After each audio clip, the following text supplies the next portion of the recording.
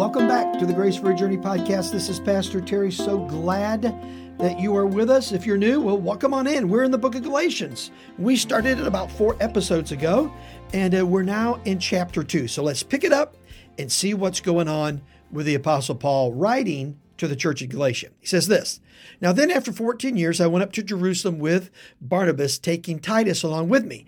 So this is the end of him sort of sharing his testimony. He talked about on the way to Damascus, how the Lord appeared to him, how the Lord spoke to him and changed his heart. Right there, he had an encounter with Jesus himself. So he's sort of ending that right here. He says, "Now after 14 years after my conversion, I went up to Jerusalem with Barnabas, taking Titus along with me. I went up because of a revelation and set before them, though privately, before those who seemed influential, the gospel that I proclaimed among the Gentiles in order to make sure that I was not running or had run in vain." Here's what he's saying. Now, for these 14 years after I was converted, God called me to preach. So I started preaching. I started sharing the gospel in and around everyone I could. And the Lord made it clear that it was my calling to go to the Gentiles, the non-Jews. Now, the Jewish folk were pretty prejudiced back then, had a lot of reasons to be. They'd been abused by a lot of folks, but they were very prejudiced against the Gentiles and the Gentiles against the Jews. So to have that crossover was really sort of revolutionary in that day. But Paul said, hey, look, I was clearly called to do that. He says that over in chapter 1. And so that's what I'm doing. Now, after 14 years of ministry, I wanted to know that what I was doing wasn't in vain. Now, it was during that time he also went on this missionary trip, right, for 18 months, where he planted these churches in Galatia, who he's writing to right now.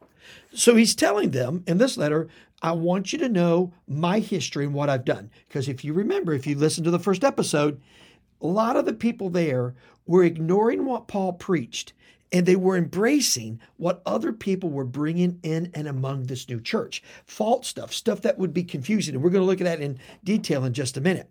So he said, so I went up privately. I went up into Jerusalem, but I went to the influential people privately first. Now, we get this idea of Paul sometimes, like he was this guy on the street corner with a big megaphone, come to know Jesus. And he's screaming and doing all that stuff, right? And that's really not what he was doing. Now, there were opportunities that he spoke, if you will, on the street corner in Mars Hill. Mars Hill, it was very popular to come and stand on the side of this hill and debate theological, philosophical, and logical ideas. And so it was proper for him to do it, and he did it there. But here, he has a different strategy. He goes to the influential people, he talks to them, he says, I want to make sure that what I have done isn't falling to pieces, because I know I have preached the gospel correctly. So now he goes in verse 3 and says this, but now even Titus, who was with me, was not forced to be circumcised, though he was a Greek. Now you're saying, oh, wait a minute, Terry. Why is he talking about some dude's circumcision, right? I mean, that's sort of freaky.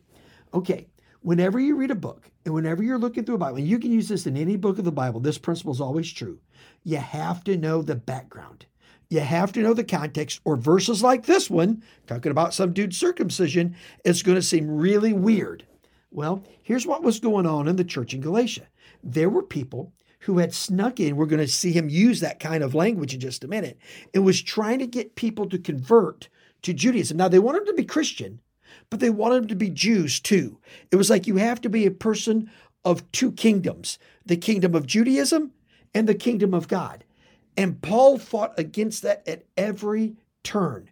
And so he makes the point, Titus, who was a Greek, was with me. Right? He was a Greek guy, came to know Christ, had never been circumcised, and we were in Jerusalem, and even in Jerusalem where the council is, the people who oversaw the church at the time, all Jews, by the way, didn't make him get circumcised. So he's saying to the church at Galatia, whatever these guys are coming in saying to you, you need to understand it's not legit.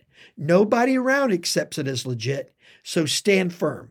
Then he goes on in verse 4 and says this, yet because of false brothers who have secretly brought in, they've now slipped into your group, and they're spying out your freedom that you have in Christ Jesus, so that they might bring you again back into slavery.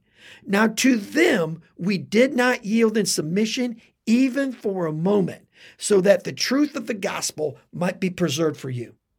So here's what he's saying. There are people who have come in. They're looking at the freedom you have in Jesus for one reason, not to celebrate the gospel and the freedom that Christ brings, but to find a way to bring you back into slavery and back into bondage of the law. There are people who want to steal your joy. There are people who want to steal your freedom. There are people who want you to walk out your Christian life just like them. I want to encourage you as your friend. Do it the way the Bible says, not the way they say. Don't give in to people who want to shackle you down into boredom, mediocrity, and nonsense. Live free because Christ has set you free. And when you do that, you're going to find unbelievable grace for your journey. Let me pray for you. Father, we love you so much and thank you for today. Help us to walk free because, Jesus, you set us free. And help us love your word because it leads us into freedom every day of our life. In Jesus' name, amen and amen. We'll talk again next time. Thank you so much for listening to this edition of the Grace for Your Journey podcast. I pray that it has been a blessing and an encouragement to you. Pass it around if you think it would help somebody. And we look forward to you dropping by again for another episode of the Grace for Your Journey podcast.